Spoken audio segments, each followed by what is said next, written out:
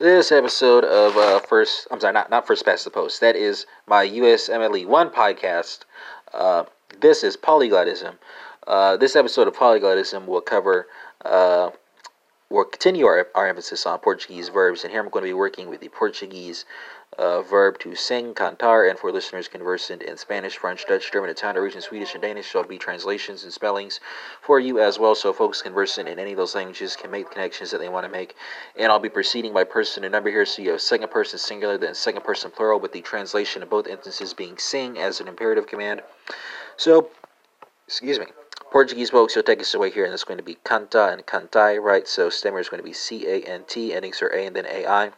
French folks, let's go from Portuguese to French. It's going to be chant and chantizy, right? So stemmer is C-H-A-N-T, endings are E and then E-Z. Dutch folks, let's go from French to Dutch. It's going to be zing, spelled Z-I-N-G. German folks, let's go from Dutch to German. It's going to be zinger and zingt. Stemmer being S-I-N-G, endings are E and then T.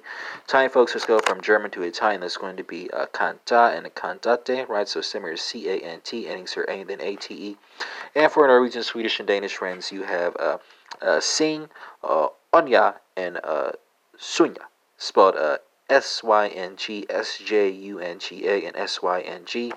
Spanish folks are working with a cognate with the Portuguese infinitive, so canta and cantad. Check me on the Vosotros. And that concludes this episode of Polyglotism, which focused on the Portuguese verb to sing, and we had comparisons to Spanish, French, Dutch, German, Italian, Norwegian, Swedish, Danish, and this episode is in English. So that's 10 for you right there.